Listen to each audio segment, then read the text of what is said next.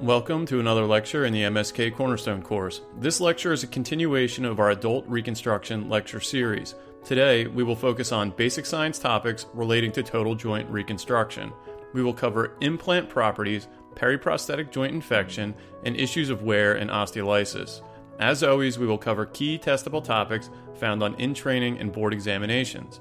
Alright, let's get started. Let's initially begin with a rather interesting topic, implant fixation. This is an ever-evolving field and is interesting in the sense that we are trying to optimize the interaction between normal human bone and metal. So let's begin with how we fix metal to bone. There are two broad camps of fixation, cemented and cementless. Cemented fixation makes use of polymethyl methacrylate, or PMMA, while cementless fixation, known as biologic fixation, utilizes bone ingrowth and on-growth materials. So how does cement fixation work? Cement fixation acts as a grout, bonding the metal surface to the trabecular bone by creating interlocks within the trabecular meshwork. Interestingly, because of the increased porosity in osteoporotic patients, cement is actually able to penetrate even deeper, creating a solid fixation surface. Therefore, cement fixation is an excellent option in patients with osteoporosis, previously irradiated bone, and those with stovepipe femurs that lack the cortical support for a press-fit femoral stem in a total hip arthroplasty situation. During cementing technique, the femoral stem should be fully coated in cement with no area of metal abutting the bone. Ideally, there is at least 2 millimeters of cement surrounding a smooth femoral stem that has no sharp corners capable of acting as a stress riser. If the metal touches the bone, or if there is less than 2 millimeters of cement between the stem and the bone, this is known as a cement mantle defect. It is important to avoid these mantle defects as they can act as an area of stress concentration and can contribute to early failure and loosening of the implant. Cemented stems are also thinner and cannot tolerate as much cantilever bending as large diameter stems. This may cause the stem to break at the junction between the relatively thicker tapered segment and the thin distal stem segment. Cemented acetabular components fail at a higher rate than cemented stems in total hip arthroplasty. This is because the cement is subjected to shear stress when placed behind the acetabular component. Cement is excellent at resisting compression forces, which makes it ideal for placement within the femoral stem. However, it is weaker when subjected to shear and tension forces, which contributes to early failure when placed behind an acetabular component. Limiting the cement porosity by mixing it under a vacuum-sealed container also decreases stress points within the cement. Cement should be reserved for elderly, low-demand patients. Young, active patients are better served with a biologic or press-fit stem system. So now, what is biologic fixation? There are two broad types, bone ingrowth material and bone on-growth material. With bone ingrowth, the metal is a porous structure that allows bone to grow into the pores. The optimal pore size is between 50 and 150 micrometers. Porosity of 40 to 50% allows for the most robust bone growth.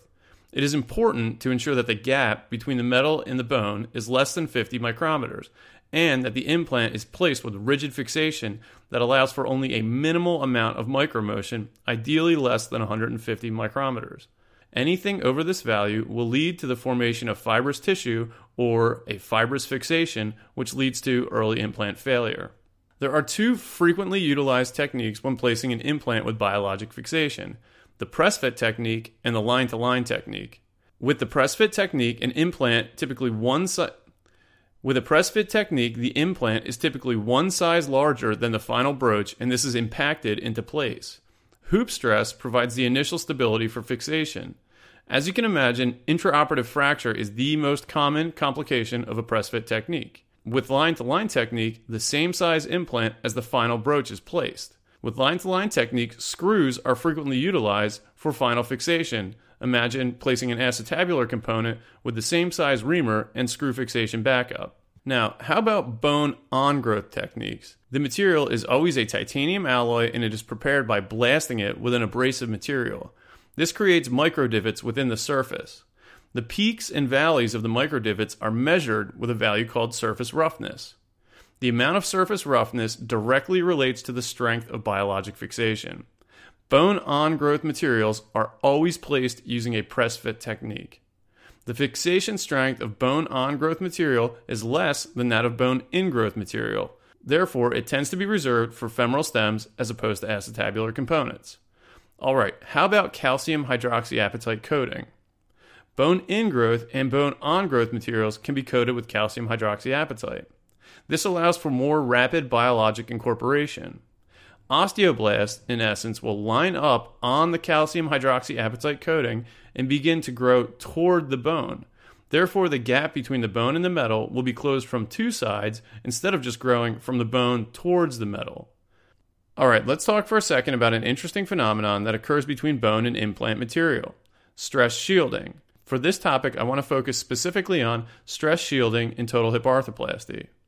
Stress shielding refers to the fact that with a well-fixed femoral stem, patients may experience proximal metaphyseal bone loss. This phenomenon can be explained by Wolff's Law. As the stem transfers the stress down through the neck, down to the tip of the stem, it bears the brunt of the stress forces, allowing the stress to bypass the proximal metaphyseal bone. Wolff's Law states that bone formation increases in areas of mechanical stress and decreases in areas without stress. Therefore, because the stiff metal stem allows the stress to bypass the proximal metaphyseal bone, the bone in this area begins to resorb. The area where the stress exits the stem distally may show increased bone formation in what we call spot welding. The stiffness of the stem is the major contributing factor to stress shielding. This becomes even more evident in extensively porous coated stems with a large stem diameter. In tapered stems with a proximal metaphyseal pore coating that rely on fixation within the metaphyseal bone, stress shielding is minimized because it passes on some of the stress into the more proximal fixation segment. Alright, so that's stress shielding and how it relates to total hip arthroplasty. Next, we're going to talk about the formation of wear debris and osteolysis. So let's first start off with how debris gets formed. There are 5 types of wear that you'll encounter on exam questions. Adhesive wear is formed at the microscopic level as the polyethylene sticks to the prosthesis and debris slowly gets pulled off.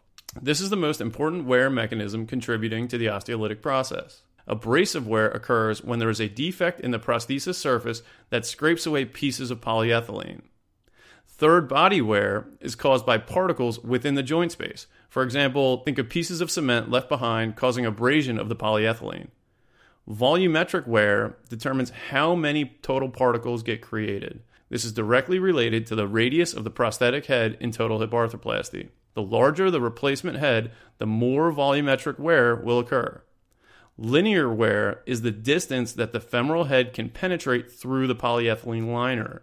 Linear wear can most accurately be measured with radioisometric analysis. During this process, tantalum beads are implanted within the bones, and distances between the beads can be measured on radiographs. Wear also depends on the integrity of the bearing surface. A linear wear rate of greater than 0.1 millimeters per year may lead to osteolysis. Again, know that value. Wear rates need to be below 0.1 millimeters per year. Highly cross-linked, ultra-high molecular weight polyethylene generates smaller particles and is more wear-resistant than non-cross-linked polyethylene. Metal on polyethylene has the longest track record of any bearing surface. What bearing surface has the lowest wear rate? Ceramic on ceramic. Ceramic on ceramic bearings in total hip arthroplasty have the lowest wear rates and coefficient of friction. Ceramic is, however, brittle and has low fracture toughness. There is also a risk of squeaking. Stripe wear is a phenomenon unique to ceramic on ceramic bearings and is seen as a crescent-shaped line on the femoral head caused by partial subluxation and impaction of the head on the rim of the acetabular cup. Metal on metal bearings in total hip arthroplasty have made the news as of late. Metal ions are detectable in the urine and serum at 5 to 10 times the normal value. Ion concentration is highest at 12 to 24 months and then normalizes at a steady state of particle generation. Metal on metal has a very low wear rate. However, wear debris stimulates lymphocyte proliferation. This can lead to pseudotumor formation around the implant. Ion levels increase with metal on metal wear when there is a smaller head size or cup abduction angle greater than 55 degrees. The increased cup angle leads to edge loading. Remember that there is no increased cancer risk associated with the elevated metal ion levels, and this has been tested in the past. Titanium is relatively soft, and remember, it has a Young's modulus approximately that of cortical bone, and therefore it is not commonly used for bearing surfaces. So now let's talk for a second about polyethylene. Polyethylene is a very temperamental material, and there are several factors that can influence its mechanical properties. Not respecting these variables can lead to catastrophic failure of the implant due to accelerated wear patterns. Due to the inherent load-dissipating properties of polyethylene, it is imperative that the thinnest portion be at least 8 millimeters thick. A highly congruous implant geometry can help to dissipate contact stress and spread the load more evenly, minimizing wear patterns. Polyethylene is irradiated during sterilization and to promote cross-linking. During the sterilization process, polyethylene should be irradiated in an inert gas or a vacuum environment to prevent oxidation. The presence of oxygen will cause the material to become oxidized, leading to early failure and decreased mechanical properties. In shaping the final implant, the process of machining the plastic to the desired shape will leave different mechanical properties throughout the material. Instead of machining the material into the final shape, it is more desirable to use direct compression molding of the polyethylene. With direct compression molding, the plastic resin is directly formed into the final shape of the material.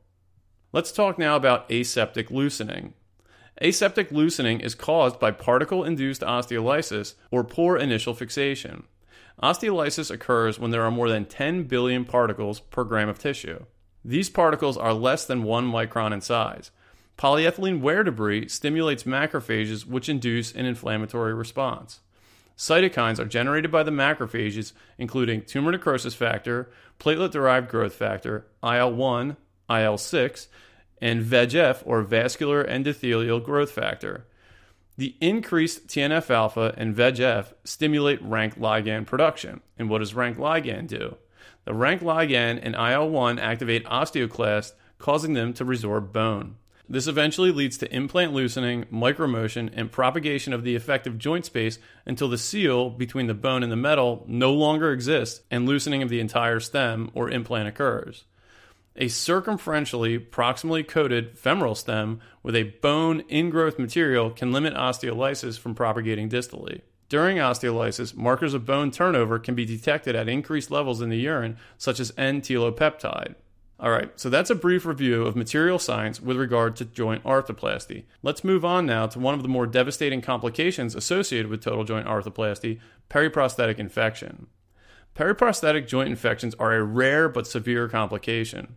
They occur approximately 1% of the time in primary hip arthroplasty and between 1 and 2% of the time in primary knee arthroplasty. The frequency of infection increases dramatically during revision surgery. A revision knee arthroplasty has a rate of approximately 6%, while a revision hip arthroplasty has a rate of approximately 3% infection. We try to prevent infections by maintaining meticulous sterile technique and ensuring perioperative antibiotics are administered within 60 minutes of the surgical start time. Risk factors for infection include conditions that lead to problems with wound healing, including diabetes, obesity, and smoking, as well as any disease state or medication that can possibly act as an immunosuppressant. The most common infecting organisms are Staph aureus and Staph epidermidis. Fungal infections with Candida can be particularly hard to treat. We classify infections based on a time frame in which they occur. The reason for the time frame cutoff is we are trying to decide if the bacteria has had enough time to create a biofilm. A biofilm, or glycocalyx, is typically formed on the implant within 4 weeks of infection. The bacteria are essentially able to hide within the biofilm, becoming exponentially more resistant to the antibiotic treatment. In fact, the presence of a biofilm allows bacteria to become approximately 1,000 times more resistant to antibiotics. The biofilm is comprised of a polysaccharide matrix. We define infection as acute or chronic based upon a 3-week cutoff. Therefore, if the infection has been present for less than 3 weeks, we consider it acute. If it has been present for greater than 3 weeks, we consider it chronic. Patients with a periprosthetic joint infection will typically present with new onset pain. Patients with a total knee periprosthetic infection may show swelling, erythema, discharge, or an effusion at the knee. Chronic infections tend to present with more subtle or insidious symptoms. The patient may have a new onset in pain or declining function. If the patient presents with a draining sinus tract, then there is no question it is a definite periprosthetic joint infection. Imaging for chronic infections may show a periosteal reaction or bone resorption on radiographs. Bone scans are sensitive for detecting infection, however they are not very specific. PET scans, which utilize radioactive glucose molecules, can identify areas of high metabolic activity and are sensitive and specific for diagnosing infections. If you're concerned about periprosthetic joint infection, the initial workup should include a laboratory analysis with white blood cell count, ESR, and CRP. An elevated ESR and CRP are highly sensitive and specific for periprosthetic joint infection. Remember that CRP returns to baseline levels within 21 days, while it takes 90 days for an ESR to become normal following surgery. An increase in IL-6 has also recently been shown to have the highest correlation with periprosthetic joint infection. Joint aspiration should be performed to confirm a diagnosis and obtain cultures. A white blood cell count of greater than 1100 with greater than 64% neutrophils is suggestive of infection. If the aspiration comes back equivocal, a repeat aspiration can be performed in 1 week if clinical suspicion remains high. Gram staining cultures should be ordered. However, these are not incredibly sensitive and a negative result should not guide your treatment. If, however, you have a positive gram stain or are able to grow the same organism in 3 out of 5 cultures obtained during surgery, then it can be considered a definite periprosthetic joint infection. Intraoperative frozen sections with greater than 5 neutrophils per high-power field also indicates a probable infection. Cultures should be held for a minimum of 14 days in order to identify more indolent organisms such as P. acnes. So how do we treat periprosthetic joint infections? First and foremost, it is imperative to identify and culture the organism prior to initiating antibiotic treatment. Again, if it is known that the infection has been present for less than 3 weeks, it can be considered an acute infection. Therefore, we would assume that no biofilm has been created and the implants may be salvageable. The patient will be taken to the operating room for a radical debridement of the tissue, including a synovectomy and lavage. The modular bearings would be exchanged, including the femoral head in a total hip and the polyethylene spacer in a total knee. The patient would be placed on 6 weeks of IV antibiotic therapy, hopefully tailored specifically to the offending organism. If the infection has been present for greater than 3 weeks, it would be defined as chronic. In this case, it is likely that a biofilm is formed and the implants are no longer salvageable. In the United States, we favor a 2-stage resection arthroplasty. These patients will be taken to the operating room for implant removal, debridement of all the soft tissue, lavage, and placement of an antibiotic-impregnated cement spacer. Increasing porosity of the cement spacer allows for increased elution of the antibiotics, and this can be done by hand mixing the cement or mixing without a vacuum seal. Articulating spacers can help to retain the joint motion, joint space, and increase the ease of a revision surgery. Patients will be administered 6 weeks of IV antibiotic therapy, and after these 6 weeks, the patient is given a 2-week antibiotic holiday. They will be monitored clinically for any recurrence of infection during this time. A laboratory analysis will also be obtained to ensure white blood cell count and CRP also continue to trend downward and have not had any upticks since the cessation of antibiotics. If those criteria are met, the patient will be taken back to the operating room for a second-stage reconstruction. In Europe, some surgeons have chosen to do a single-stage replacement arthroplasty for healthy patients, in other words, good hosts, with an infected primary total hip arthroplasty and have demonstrated rather good results. Other possible treatments include chronic suppressive therapy for those who are unfit for surgery, a resection arthroplasty in which the implants are removed and not replaced, and this is reserved for patients that are medically unfit, non-ambulatory, or have failed multiple revision surgeries. This may be combined with an arthrodesis procedure. Final salvage for an infected total knee that has failed multiple attempts at curative therapy is an above-knee amputation. And final salvage for an infected total hip arthroplasty in a patient that cannot be treated by other methods would be a hip disarticulation. All right, that concludes our talk on total joint arthroplasty, material science, and periprosthetic joint infection. Points to remember for infection are the 3-week time cutoff defining as acute or chronic, aspiration values of 1100 and 64% neutrophils, and that on the American boards, we prefer a 2-stage revision surgery for chronic infections. All right, as always, please check back for any updates and additions to the lecture, and thank you very much for listening.